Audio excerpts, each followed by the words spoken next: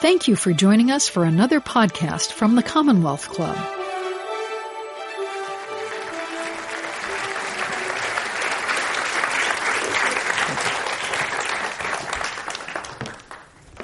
We'll start with my favorite part.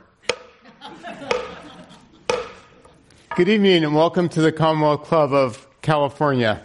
I'm John Diaz, the editorial page editor for the San Francisco Chronicle, and I'm going to be moderating tonight's discussion. Joining me on stage is Jana Mendez, a retired CIA officer with 25 years of service. Jana is the former chief of disguise at the CIA. We'll get into that a little later, what that is. And she's also a author of 3 books, a fine arts photographer, a lecturer, and a consultant in many ways on intelligence matters.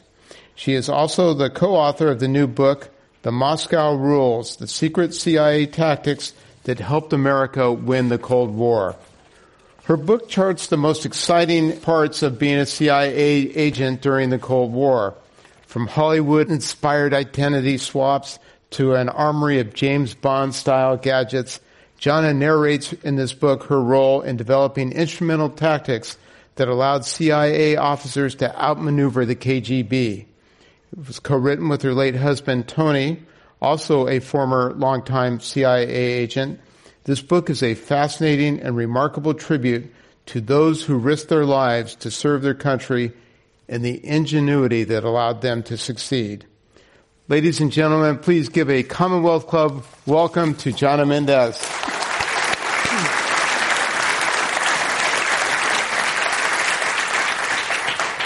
Jana, it's great to be here with you tonight. I have to ask, you and your late husband, Tony, employed your spycraft really in the depths of the Cold War when, in the Soviet Union, when it was almost impenetrable for an American to be there, let alone be a spy there. The Soviets certainly would be tracking anybody who was an American, regardless of why they were there. How did you get started? Well, you start where you enter the scene, and you see what you can do while you're present on that stage. You're right. By the way, your introduction, I really wish someone would write it down because I like the way you said that, all of it, very, very, very much. I will email it to you. The book starts, the real meat of the book starts in 1963 with a case that we had. A man stepped forward, a Russian, and said, I want to help the United States. I want to help the West. And we were actually, we didn't have any equipment or any tradecraft to deal with him. We had no tools to offer him. We had no ideas about how to keep him safe if he was going to work with us.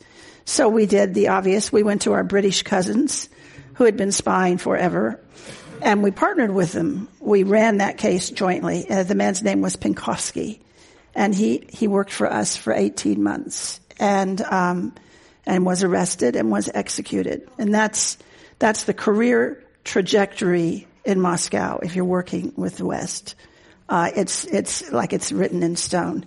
The book talks about using that as a beginning, what we did about it. And the office that we were in was the Q of CIA. We were like the Mission Impossible guys. It was our audio people were the third story men who could go up and use Sherpa ropes in an urban environment like San Francisco. They could plant a bug anywhere. We could disguise anyone. We could give you a new identity if you needed it. We had physicists and chemists and engineers working with us, supporting operations. The book is, the arc of the story in the book is how we went from this, very low capacity and ability to help these people work with us to the other extreme where we were able to provide them with just incredibly sophisticated equipment and techniques. But there's another trajectory in the story, and that is that these Soviet Russian agents that worked for us would work for us for a period of time and would be betrayed by someone and would be arrested and would be executed. So there are kind of these two stories going on at the same time. I can imagine one of the hard part of being a spy in a hostile place like the Soviet Union is how do you figure out who is potentially an asset for the United States and who the Russians may be sending. I think the term of art is dangles, people who are they send out so that they can figure out whether you're a spy, kind of like this Spy versus Spy for those who read Mad Magazine in their youth. Tony Mendez read Mad Magazine. So did I. He loved it. That was always an issue. Dangles were also known as double agents, and the Russians liked to send them to us. They would pretend that they wanted to work with us, but they didn't. They just wanted to see what we needed to know because that would be of great interest to them. We had a man working at CIA named James Jesus Angleton, famous character. He was almost a caricature of himself. He looked kind of like a grasshopper. He was skinny, pale, tall, thin man with glasses this big. Before that was cool. He raised orchids. He had all these funny hobbies. He was a fly fisherman. And he was our chief of counterintelligence for 20-some years. His job was to find the dangles. So he ended up believing that everyone was a dangle and basically shut down our Soviet East European operations for a period of time. Everyone was suspect. He had a theory he was paranoid, it appears. It was actually a big, big problem.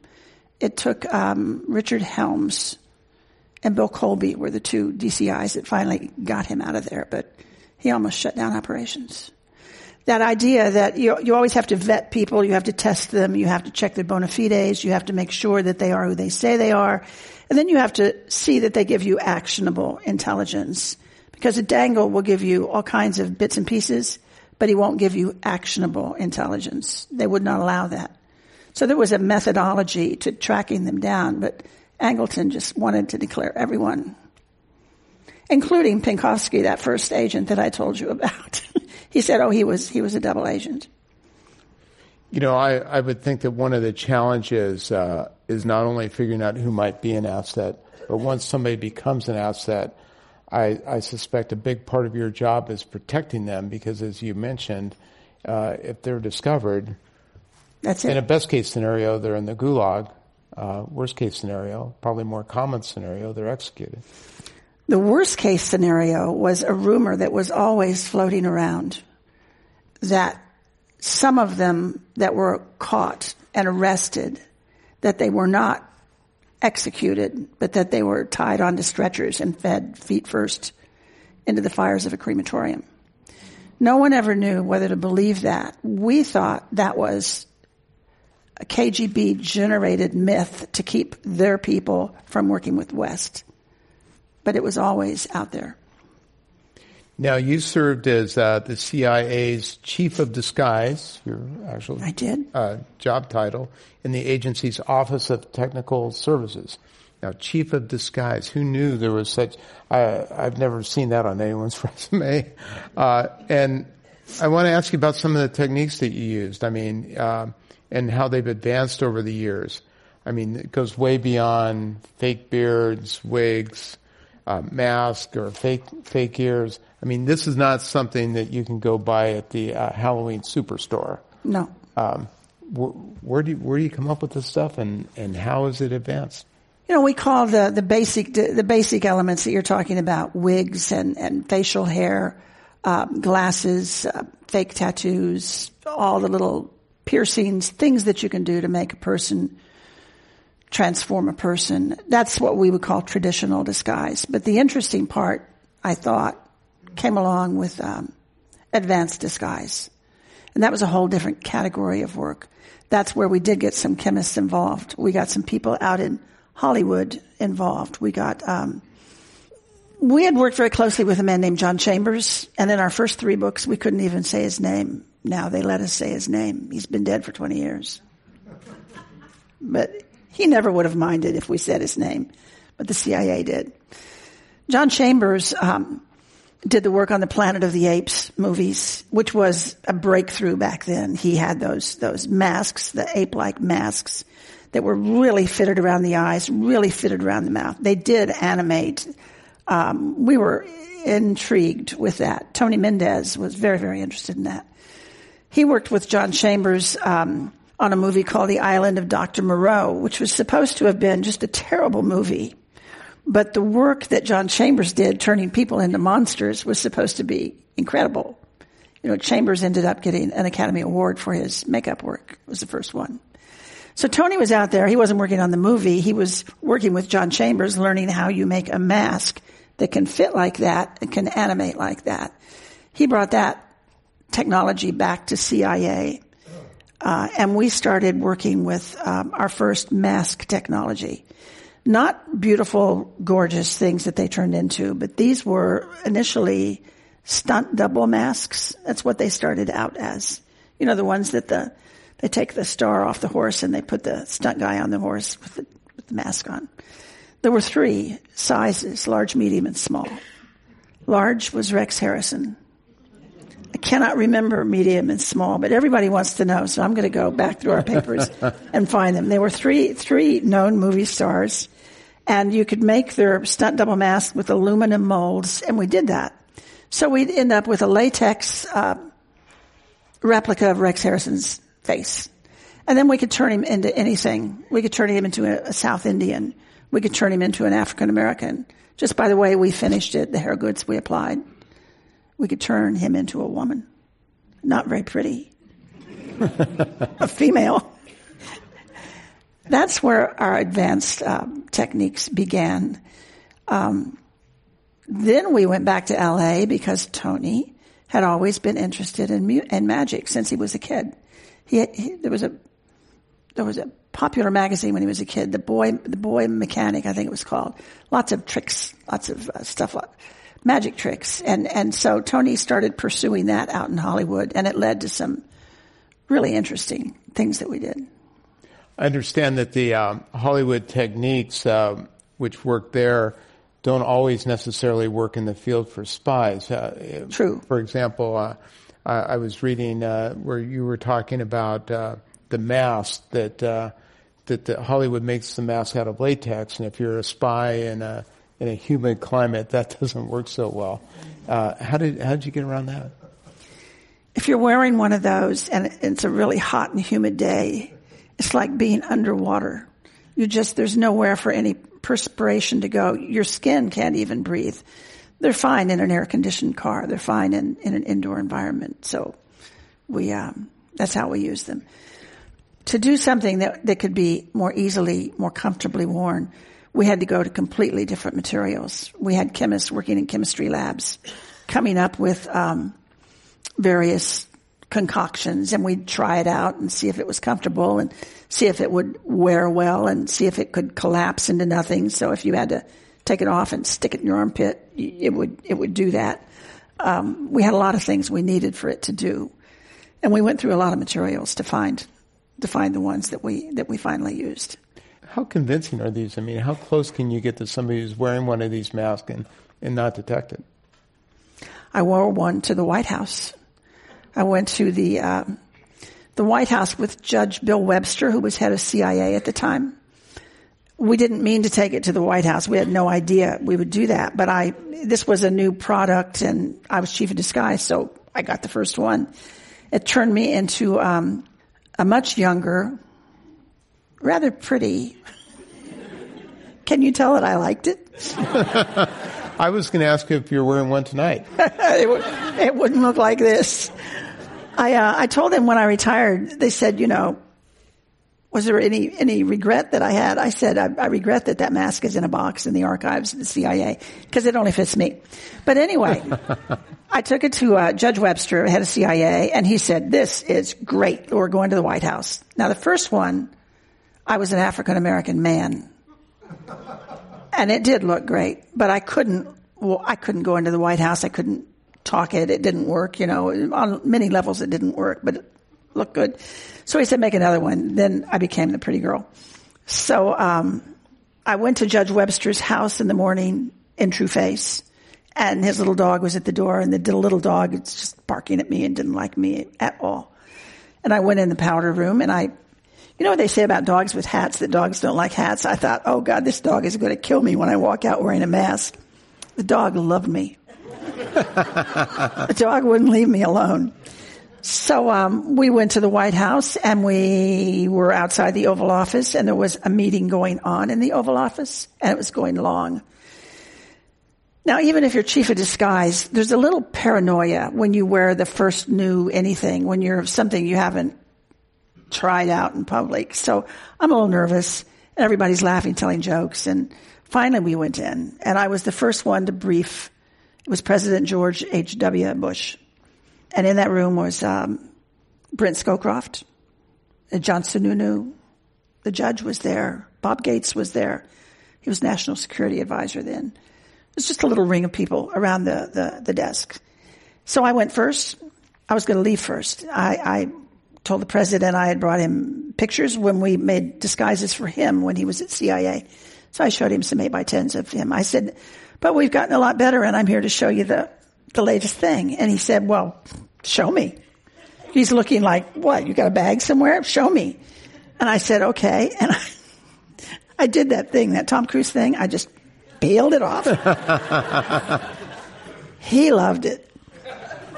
John Sununu, who's next to me, not paying any attention because he's making notes or changing notes because he's going to go next and he's got some things to say to the president, almost fell out of his chair. He was kind of a big man anyway. And there's a White House photographer circling the room. Ka-ching, ka-ching, ka-ching. She must be in there always, or he. So we finished, and I left.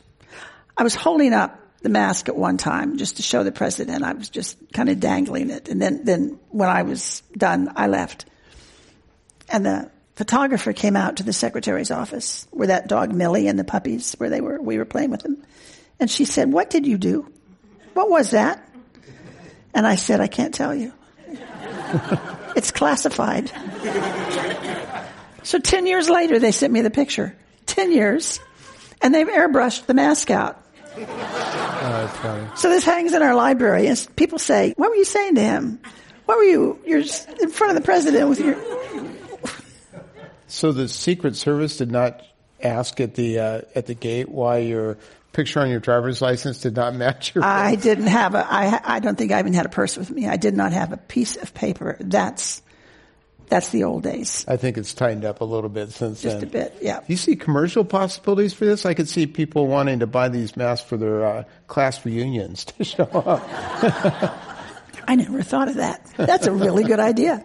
That'll be your next million. You know, we do have one of our former employees works with people who are damaged. He worked with a lot of the 9/11 people that lost ears, people that lost noses. And it's called anaplastology. He can, based on his work with us, he can rebuild ears, and he has dress ears with diamonds in them, studs, and then your everyday ears with hoops. It sounds funny, but it's changing people's lives. Understand that you had a little test at the CIA where you would send an agent into the cafeteria.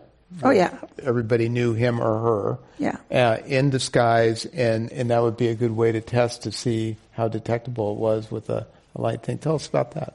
That test was for him. We would have our officers, before they'd go overseas, they would come to us and we'd figure out what they needed and we'd order it and we'd get it all ready. And just like getting a suit made, we'd have a final fitting, make sure everything was right. And at the final fitting, we'd say, so you feel comfortable? Is this going to work for you? They'd say, yeah. Yeah, well, this is for the men. Because we knew that the men didn't want to wear a disguise to begin with. And we thought that they would probably put it in the top kit, stick it in their safe drawer, and never take it out.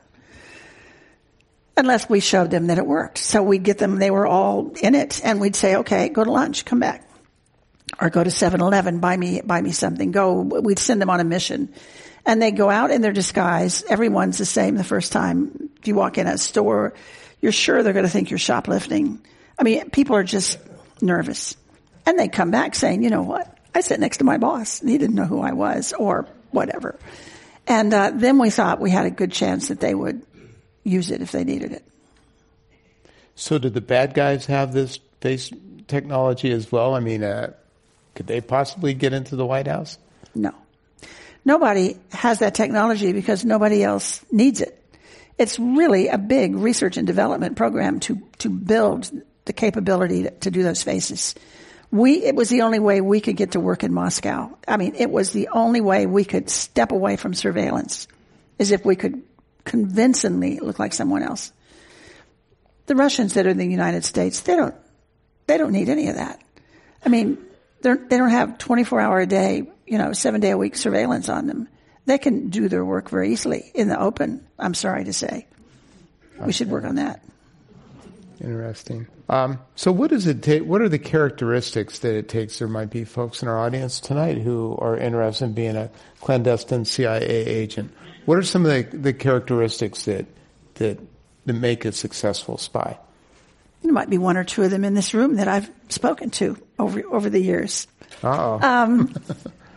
What we recruit for is a type. And I'm talking about the classic operations officer. But there are many, many jobs at CIA. There are analytical jobs. There are administrative jobs. It's a lot of people and a lot of work. But the operational jobs, the case officers that are going to go out into the world and find someone like you or you or you and convince you to betray your government and to work with the United States government, to work against your own government. That's a tall order. So we are looking for people with extremely good interpersonal skills. We're looking for people who are typically extroverted, who are self-starters, who are world travelers, who are curious and interested in what's going on in the world. It's a character type, these larger than life personalities. We have to find them because we can't create them. We can teach them a lot of things. We can teach them area knowledge. We can teach them language, where they're going. We can teach them a lot of the skills that they will need. But we have to get that initial personality to begin with. We don't want people who are just out of school. We want people with life experience. We love people who have traveled. We love people who have mastered languages, maybe more than one language. And the more exotic the language, the more interested we are in them. We have, I understand, I was in 3 weeks ago. We went in, they presented my husband Tony with a post-mortem, this incredible letter with medals and stuff on it. And I was talking to the woman who's running the Directorate of Science and Technology. That's the number 4 job at the agency. I said, do you get a lot of applications? You get enough? She said, we get about 50,000 a year. So they're okay on applications. What Tony and I we were always looking for people. We were always trying to up the quality of the applications when we talked. So you would actually be recruiting not only assets, but spies for the Americans. We have been approached by a number of people when we talk to a group like this. Someone will come up afterwards and want to know, how do you submit a resume? Can I send you a resume? Will you, Tony Mendez or John, will you look at my resume and tell me if it makes sense, if they would be interested? And we're always glad to do that. We know that a couple of people have come in because of that. Here's an interesting question from the audience, and that's about facial recognition technology. Has that in any way complicated these masks or ability to disguise oneself? I mean, can that technology pick up somebody who's not really who they present themselves as? It's a good question, whoever wrote it.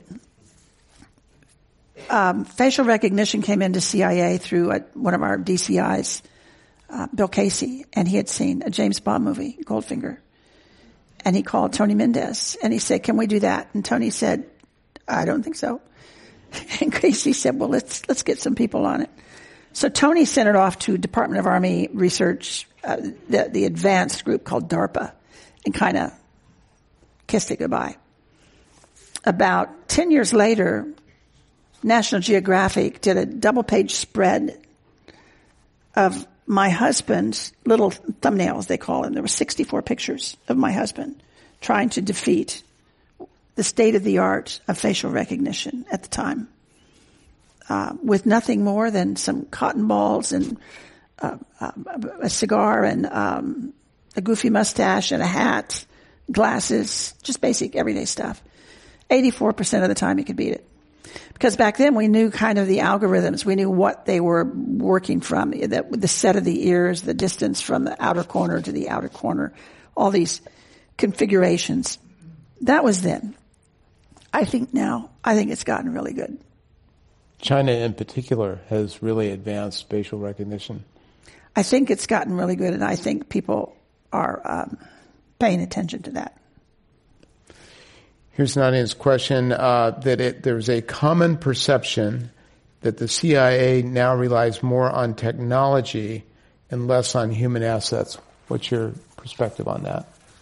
Toward the end of the book that I'm here to talk to you about, I quote Gina Haspel, our current female director of CIA. That's two fairly senior CIA women I'm pointing out, although I'm not a feminist. Gina Haspel says there will always be a need for what we call human intelligence. There will always be a need for person to person, to look people in the eye, to give them the courage to go and do what needs to be done. Technology is there, and it will always be there too, but you can never eliminate the human. We had a previous head of CIA, Stansfield Turner, who didn't trust the human element. He thought all spies, people that would betray their country to work with us, they must be bad guys. So we could not trust them. He wanted it all to be satellites. He wanted it all to be technologically oriented.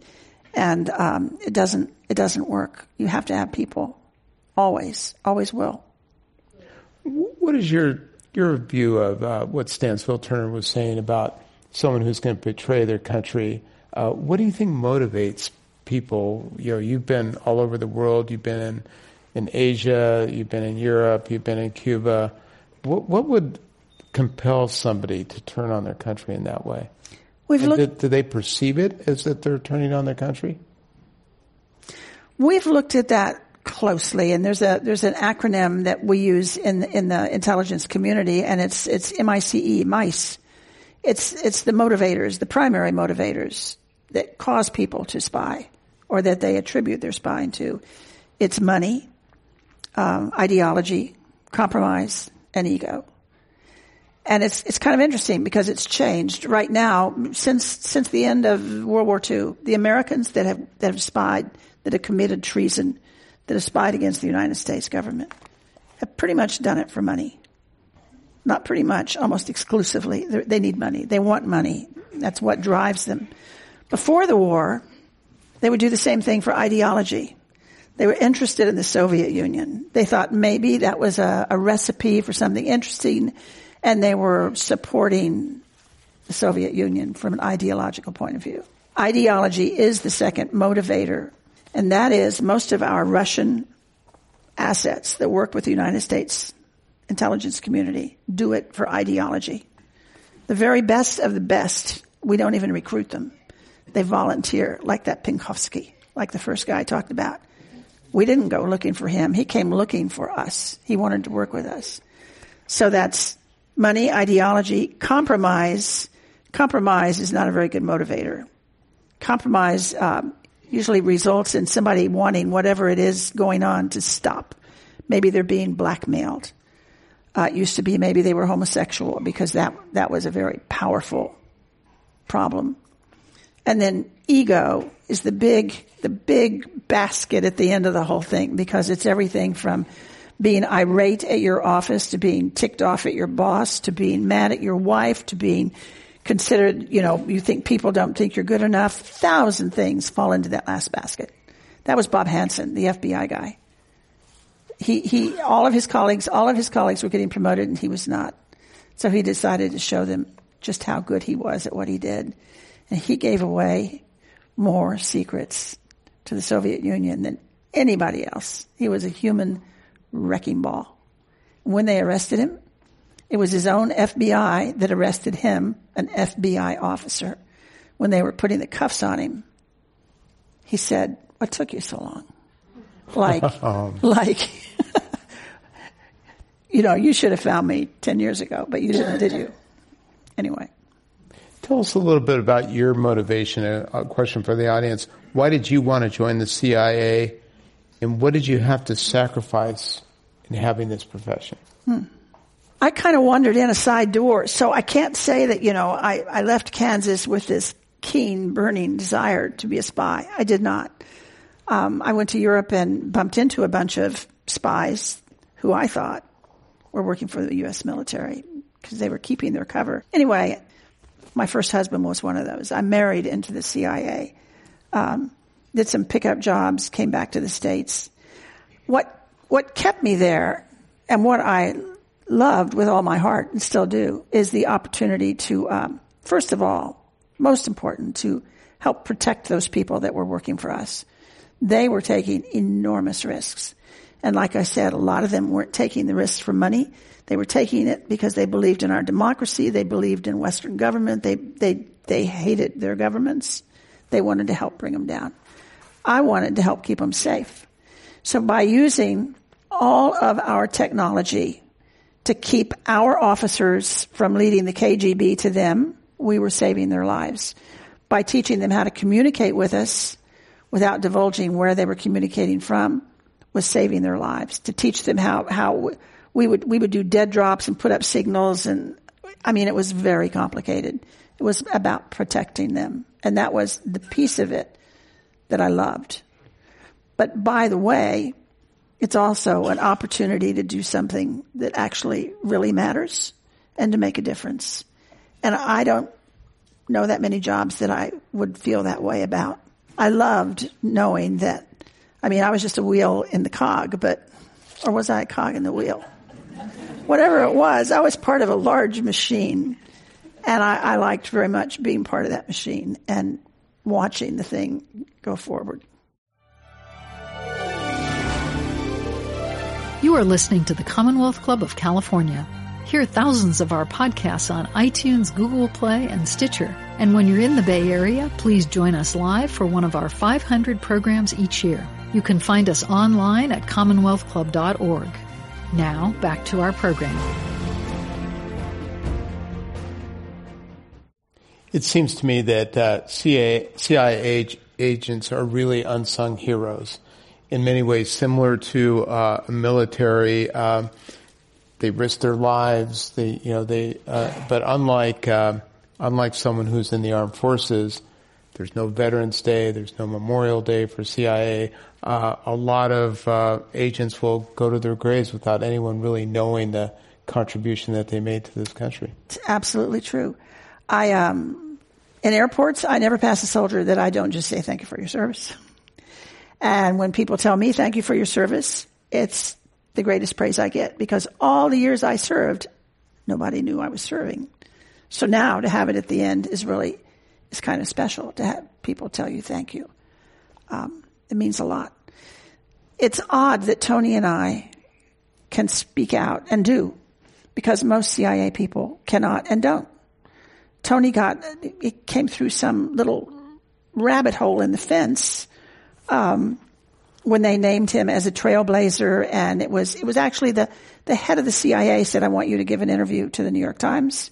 That was our enemy back then. Don't talk to the newspapers. Still is the enemy of some government officials. But Tony actually said no. And George Tenet said, speak to them, Tony, go do it. And so he did. So we're in a unique position, actually. And we're trying to make it count. And that interview had to do with Tony's remarkable operation that was made famous in the movie Argo. Yeah. Where, for those who did not see that Oscar-winning movie, where he basically concocted a story of a Canadian film crew going into Tehran and rescuing 6 American hostages. Just remarkable. Ben Affleck played Tony. And it wasn't until many years after, the operation was, in 1980? I think it was 19 years later. Yeah. That the story came out, because we had given all of the praise and all of the glory to the Canadians. It was supposed to have been a Canadian operation. The Canadian ambassador to Tehran became rich and famous because of that story, and that was the cover story, and we were very pleased about all of that. Then the CIA made Tony take the story back. Are there any Canadians in here? Because the Canadians were not terribly happy about that. They thought they didn't get quite the credit they deserved. We thought they deserved a lot of credit ourselves. Yeah, it was interesting. I guess there was some political motivation in terms of public perception that Tenet decided to get the story out at that time, that the CIA had been taking some hard knocks at them at that point? It looked like there was a lull. It was right before 9/11.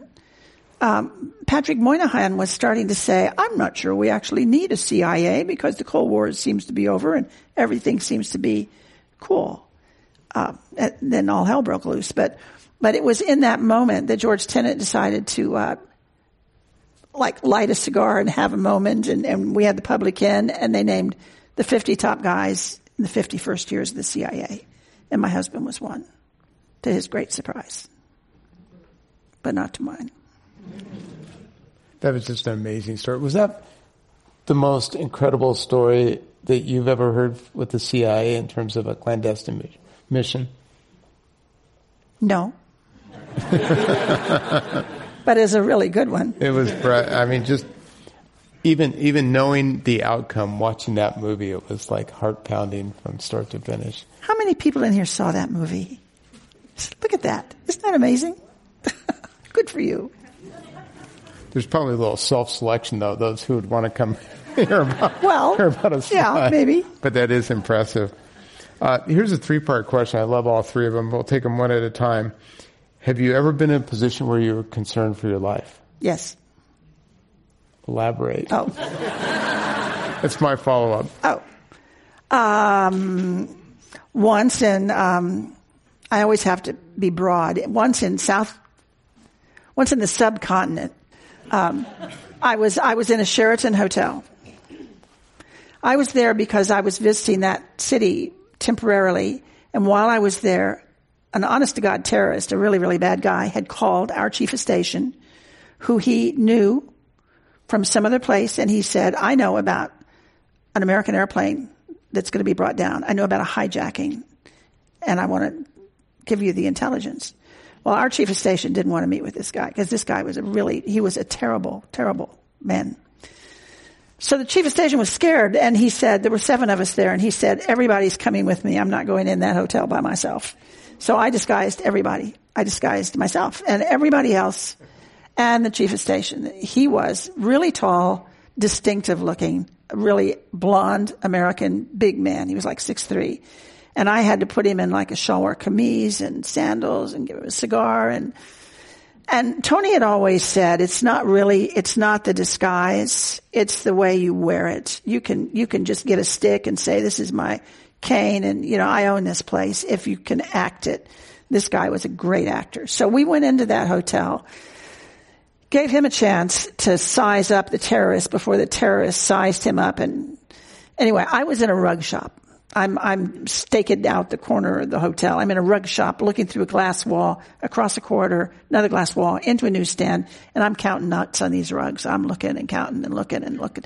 And I looked up, and in the newsstand is this little bitty man who God, he looked mean. He was very small, shalwar kameez, with these 2 huge men, one on each side, with AK-47s, in a Sheraton, in the newsstand. And I looked up, and I made eye contact with him, and that's like rule number 1. Don't look him in the eye. And we just, and I thought, they might shoot me. They really might shoot me, because Interpol was after them. The local police were after them. His terrorist organization was after him. He was fleeing for his life. And there I was counting nuts. And I thought, well, it won't be personal. At least if they shoot me, it won't be personal. But then they didn't shoot me, did they? There were a couple of moments like that when you really thought, this could go either way. I was always flashing forward to the headline in my mind. American Western woman counting nuts in a rug store. Did you carry firearms yourself? No. Okay. But I was trained in all of them. Okay, we get to part 2, which I love this part 2. How hard was it to keep privacy and cover from close family and friends? And the questioner puts in parenthetically, my mom would blow my cover. My dad almost blew mine, and he's the only person I told that I wished I had not told, because it was a burden for him and for me. He just, wanted to tell his friends, his buddies, the guys he was retired. He'd go to coffee McDonald's or something with his friends, and he wanted to tell them. And I couldn't take it back. It worried me.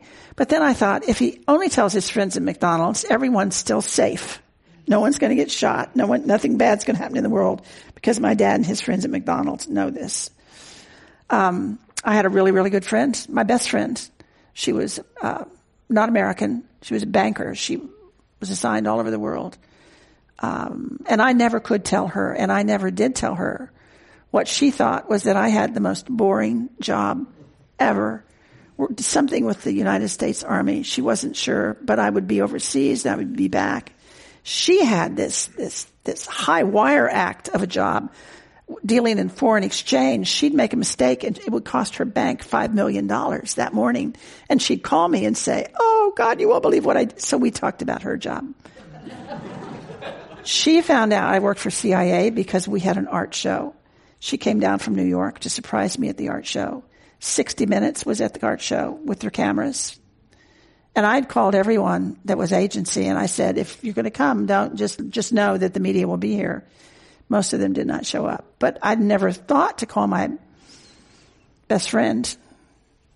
And so she popped in. She got really mad at me. She's probably still a little ticked off. Well, what would you say if somebody was drilling down about your job? You'd say, it's something with the Army. I could go on and on. I mean, your eyes would glaze over. Okay, then I won't ask any more on that. Well, the part 3 of the question suggests, John Mendez, that you're doing a pretty good job of making this sound interesting, because part 3 is 48 years old too old to join? 34 is for operations, 34 is the cutoff. I can't speak to other pieces of it. If you have a skill that they need, and you're not looking to be operational overseas, you could probably knock on their door, take your skills forward and see, what happens. Different questioner, but someone who obviously may also be interested in a career. There'll be a short line outside the door afterwards. I'll take names. Yeah. Are there different needs and requirements or tasks for women versus men in terms of becoming an agent? Well, there were when I was there, but I think the women that followed me have straightened that out. Of the top 5 jobs at CIA right now, 4 of them are occupied by senior women. The women have always done well, though, on the 7th floor, on the executive level. Women have proven themselves years ago. It's feet on the ground. It's working with agents. It's that operational piece of it that the guys were slow to let the women in. They always thought we were working at a disadvantage. I always thought we were working at an advantage because, if you're working, say, with Middle Eastern men, there's this whole face-saving thing that goes on. They always have to save face. If they're being trained or by another Westerner, say they're same age, and they don't understand, or they get it, or they make a mistake, or they get it wrong, they lose face, and that's very uncomfortable. But I found that if it's a woman doing the training, I can just say, let's do it again. It's not a big deal. They don't lose face with women. And that was like one of the first wedges that I found that, we can do this as well and sometimes better than the men. I think today women do very well at the CIA across the board. I always found that if you could show them that you could do it, they would let you do it. And that was one way that a lot of women got out of the typing pool and into much more interesting jobs.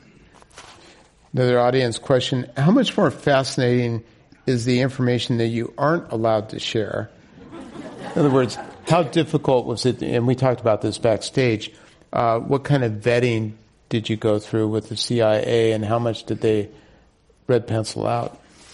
We've written 4 books, and they all go through really a rigorous review. Sometimes multiple reviews. We got one all the way through, and it was lying on the DCI's desk, the head of CIA. One of the attorneys, corporate attorneys there, came and picked it up and said, "You can't publish this." And it had to go back down into the review process. For me, when it's all over, it's like I have guardrails. I know what I can talk about, and I know what's kind of out there that I can't talk about. So it makes it easier for me to appear publicly. People are I think people sit in the audience and worry that I'm going to say something that I shouldn't. I worry that the CIA is going to come after me someday, but I haven't had that happen yet. So we don't want to reveal anything that shouldn't be revealed in their eyes. I'm so far off from the question that I've forgotten the question. Let me ask you, there were earlier question about the public perception of the CIA, and it's been a bit cyclical. Certainly in the 70s with the Senator Frank Church, there was a lot of crackdown on the CIA and some of its excesses. Then we had 9/11, and certainly the value of intelligence became very paramount. More recently, we have a president of the United States who's basically, in some ways, disparaged his own intelligence agencies. There he was standing next to Vladimir Putin, and when Putin said we did not meddle in the election, basically saying that he trusted Putin over his own intelligence community, and in other ways he's been critical of the intelligence community. I'm interested in not only your perspective, but I'm sure you're in touch with a lot of folks who are still in the agency and what they think. Well, you go back to the Church Committee, and that was an interesting time with the microbio inoculator. Frank Church was holding up these weapons. I think they did discover that a little bit of oversight wouldn't hurt the CIA. I think at the end of the day, the CIA complied with all of that and felt like it wasn't a bad thing. They were working in partnership with these oversight committees. That went down okay. It's hard to comment on what's going on today. I don't like to get political when I'm talking about my book. Even writing about the book, we wanted to stay away from that, but you can't stay totally away from it because it's in the air that you breathe right now. I think it's not just what the president is doing publicly; it's what he's doing privately. There's the Presidential Daily Brief, which is it's like a newspaper that's made. It's got really one reader. It's the President of the United States. It's the distillation every day from 16 intelligence agencies into one smallish paper. This, sir, is what's going on in the world. And the fact that he doesn't read it is an issue. Because these people that I was talking about that are working for us, that are taking chances, that we're breaking our backs to protect them, to keep them from being arrested and executed. This is what they're taking those chances for, to get the intelligence to Washington, to our policymakers, so they can make informed decisions. That's the whole point. And when they refuse to accept the intelligence, that's got to be kind of mind-numbing inside of the agency. I've always said that it didn't matter who was president. I've always said that the agency was a pretty apolitical organization. I never knew the people I worked with if they were Republicans or Democrats. I mean, I really didn't know. Actually, I really didn't care because we were so busy doing what we were doing. We weren't sitting around talking about politics. If we were sitting around with beers, we were talking about work. That's kind of how it was. I never cared who was in the White House because at a working level, it didn't matter. The work went on. It was the same. I'm not sure that that's absolutely true today. With this kicking around, we can take. Like the FBI, they can take some kicking around. FBI might kick back. I mean, they're tough guys. A little rivalry between those two institutions as well, if they're not. Yeah, but this thing about the information not being used is disheartening, and that probably does filter down into the working level. The people that work there, most people at CIA work there for their entire careers. You don't pop in and pop out. You don't do a 3-year gig and move on to something else. You get into that and people stay. And that's still true. It sounds ridiculous. It's almost a calling because you think it's important. You think that the work that you're doing matters. You think that you might make a difference and you want to keep doing it. There was this incredible statistic about our retirees. This is back at the time when I retired. Most of our people it was a men's organization that I worked in. There weren't that many women. Our men, their average lifespan after they retired was 18 months. So Tony used to say it was like that going to work was like drinking from a fire hose, and retiring was like jumping off a moving train. Because those people I'm talking about, those men, they didn't really have active outside lives. They didn't have hobbies. They didn't go on huge vacations. Their work was their passion. And when they left and that door shuts behind you, you are cut off from all your friends because they are all your friends. Everybody marries everybody in the CIA. It's because you can kind of talk a little bit. Everybody understands what's going on. And you leave that whole community and you're kind of cast out. And our guys would die. They'd have heart attacks. So they had to redo the retirement process to kind of ameliorate that. I guess the good thing when the president is talking down the CIA and the so-called deep state, at least if you're a spy, your friends and relatives don't necessarily know what you're doing. Whereas if you're a journalist and he talks about fake news and you're enemy of the people everywhere you go. Good point. Good point. Let me ask you, I understand another of your specialties, obviously you're a fine arts photographer, but you're also an expert in clandestine photography. Tell us about it. Tell us, I love talking about spycraft. Do you have a camera on you? No, but I usually, when I do these talks, I usually have one. One of my props is my lipstick, because I can open it up and I can get the lipstick up and I can show you that, it still works. But there's a camera in it. Or I can pull out my fountain pen and I can sign a book and then I can flip it over and take a picture of the page. I worked with these little bitty cameras, sub-miniature cameras. They were proprietary to CIA. One man made them. They were about that big. It was a camera. It was a film camera. So inside of that was a cartridge, a film cartridge, and inside of that was a piece of film about that long. And it was just, when you see old film from 35 millimeter camera work, it's hard. The hardness is a backing. The emulsion is like saran wrap, and you can strip that emulsion off. And it is like saran wrap. That's what that little thing of film is, saran wrap. You couldn't even feel it in the darkroom. And there would be 50 black dots on it when you developed it, and each one was a page of text like you have in your lap. Wow. And those cameras collected more significant intelligence during the Cold War than any other tool that we had. They were better than, well, I can't say that because someone took me to task for saying that.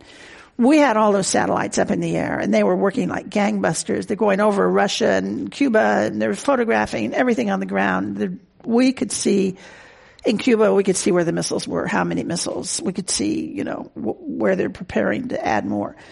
But that little camera was taking pictures of the agendas of the meetings, of the planning sessions for the meetings. That little camera was collecting plans and intentions, what they were going to do, what was coming, what they're thinking about.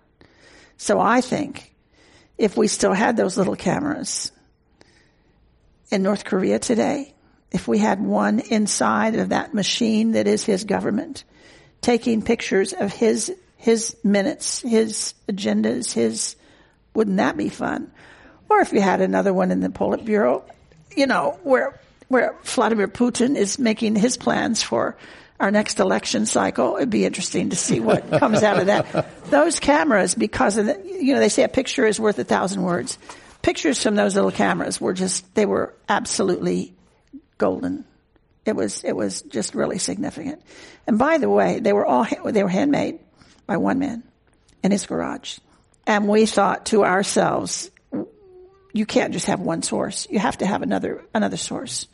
So we went looking first in America and then in the world. We went to all the major optical companies in America, and we took the schematics for our little camera. We gave them everything they would need. It's an 8-element. That means there are 8 pieces of glasses stacked on top of each other in the lens.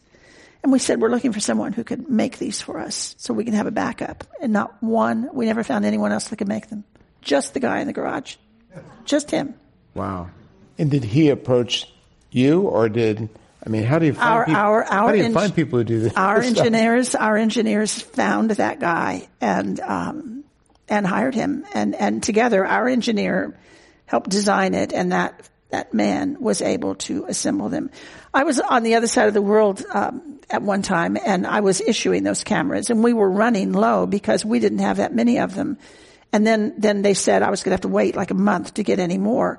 And I thought, where are they? And then I saw on the local TV, this is in a foreign country, I saw on the local TV a film clip from Cuba. And they had just arrested like 20 double agents down in Cuba. And they had a video camera, and they're going in their equipment shop, and they're going up and down the shelves showing what they found, this American equipment that these double agents had. And there were my cameras. And I could make out the body numbers on them. And I thought, okay, now I know where they are. The Cubans got them. And by the way, John is also a member of the board of the Spy Museum in Washington, which I highly recommend. I haven't seen the new facility, but you'll never walk into another person's home again and not wonder that everything's looking at you and recording you. This new museum, it is phenomenal. I mean, I don't have to be associated with it to say that it is. It goes into some areas we've never touched on, like an analysis. It shows the Abbottabad, the whole red team incident of how the president received these streams of information, and you received them on a computer in front of you. You received the information he received, and you try to put it together. And then the question is, would you have gone into Abbottabad? Would you have sent those helicopters in? Would you have sent that team in the way Obama did? Obama, at the end of that exercise, which is fact-driven, Obama said he figured the odds were 50-50. That's what he made his decision on. Yeah. That's seated. I mean, that's guts.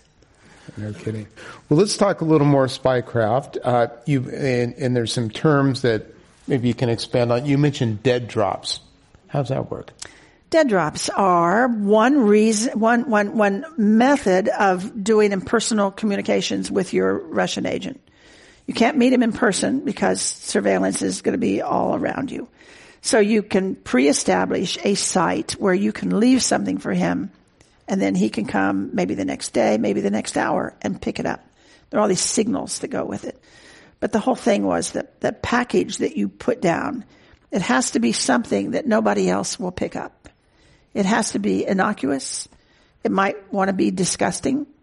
There are a lot of ways to keep people from picking up your dead drop. We used crushed cans covered with motor oil, and the thing would be protected inside. We used fake bricks in construction sites, which is tricky because it's really, really, really looked like a brick. It might get mortared into the facade. You could lose a couple that way. We used dead rats. Dead rats was one of our favorites with little Teflon closures, and they weren't nasty. They were cleaned up. But to make sure that an animal wouldn't pick up our dead rat, we would dip them in Tabasco and dry them on clotheslines, and then, we'd have them on the shelf so we could turn them around really. I think our 48-year-old recruit is about to keep his or her day job.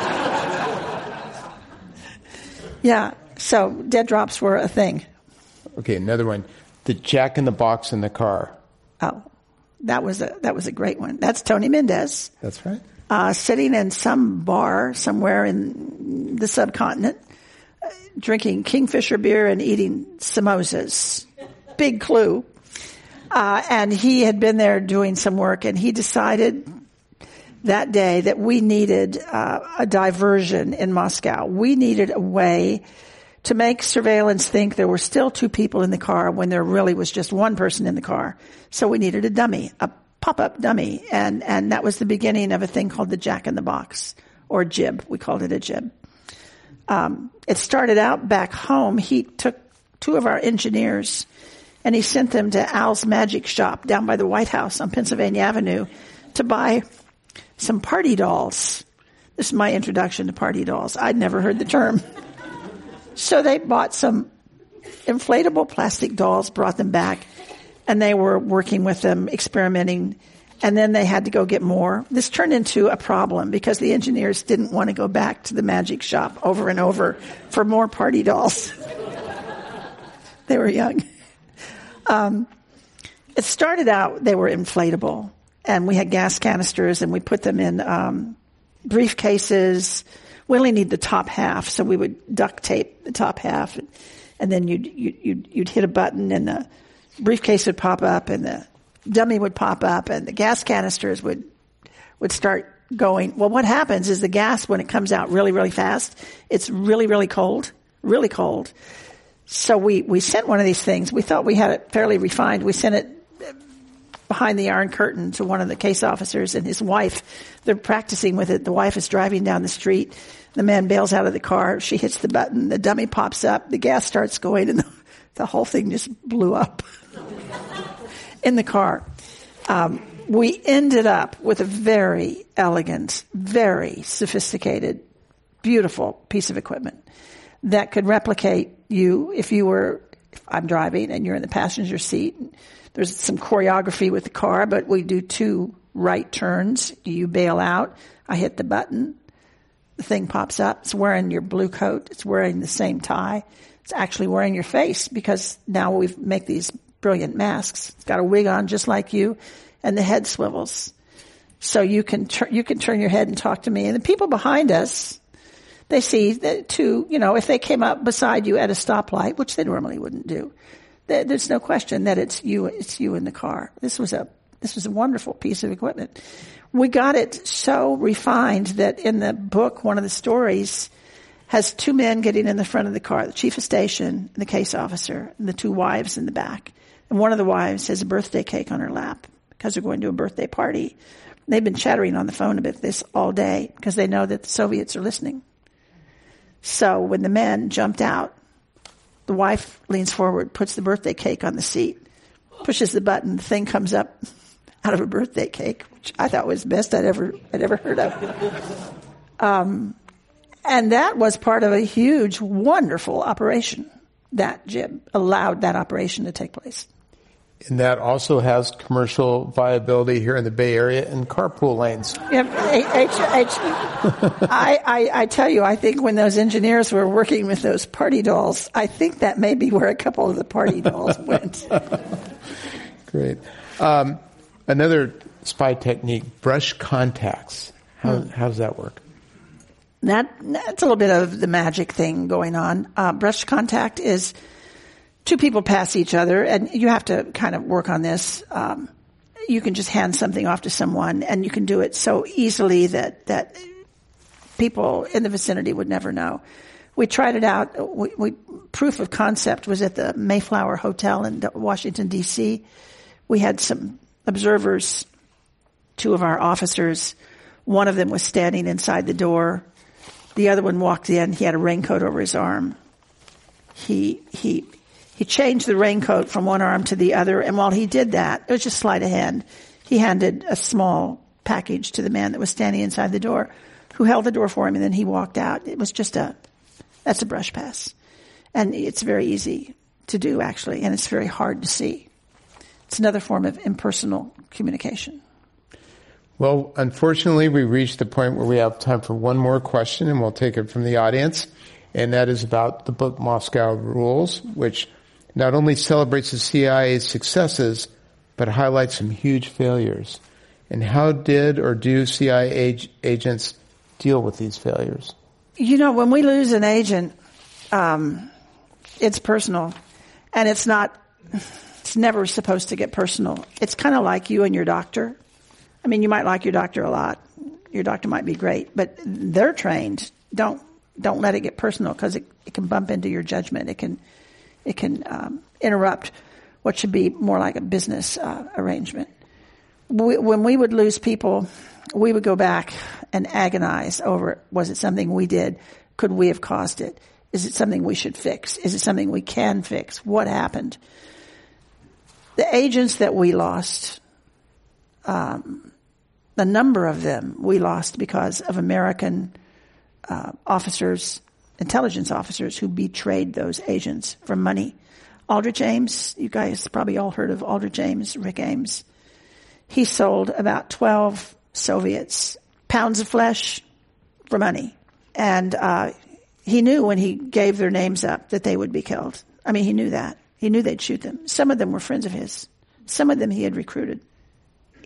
When they started killing them, he got really concerned. This all happened sort of in 1985 time frame. He went out to the Russians and he sent them a message that we intercepted later. It said, don't kill them so fast. It's going to lead back to me. They're going to figure out that don't do it, so slow down.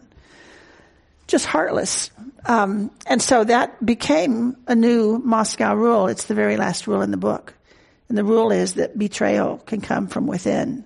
That's now a rule. The CIA refused to believe that one of our own could do something like that. It was just a big awakening when we found out. Rick Ames, Edward Lee Howard, and Bob Hansen, those three people gave away people, operations, not just American people in operations, worldwide, huge operations, operations with allies, with other intelligence companies. It was devastation what they did. And it was hard to come back from. You have to rebuild from the ground up. Well, on that note, please join me in thanking Jonna Mendez, author of the Moscow Rule. Thank you.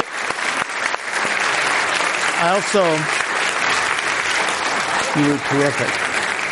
And you recruited a couple of spies, potentially. We might have some new spies. Or maybe more. Who knows? Also want to remind those in the audience that Jonna will be signing copies of the book, which are for sale here in a few minutes outside. And with that, I'm John Diaz, and this meeting of the Commonwealth Club of California is adjourned. Love it. Thank you. You were fascinating.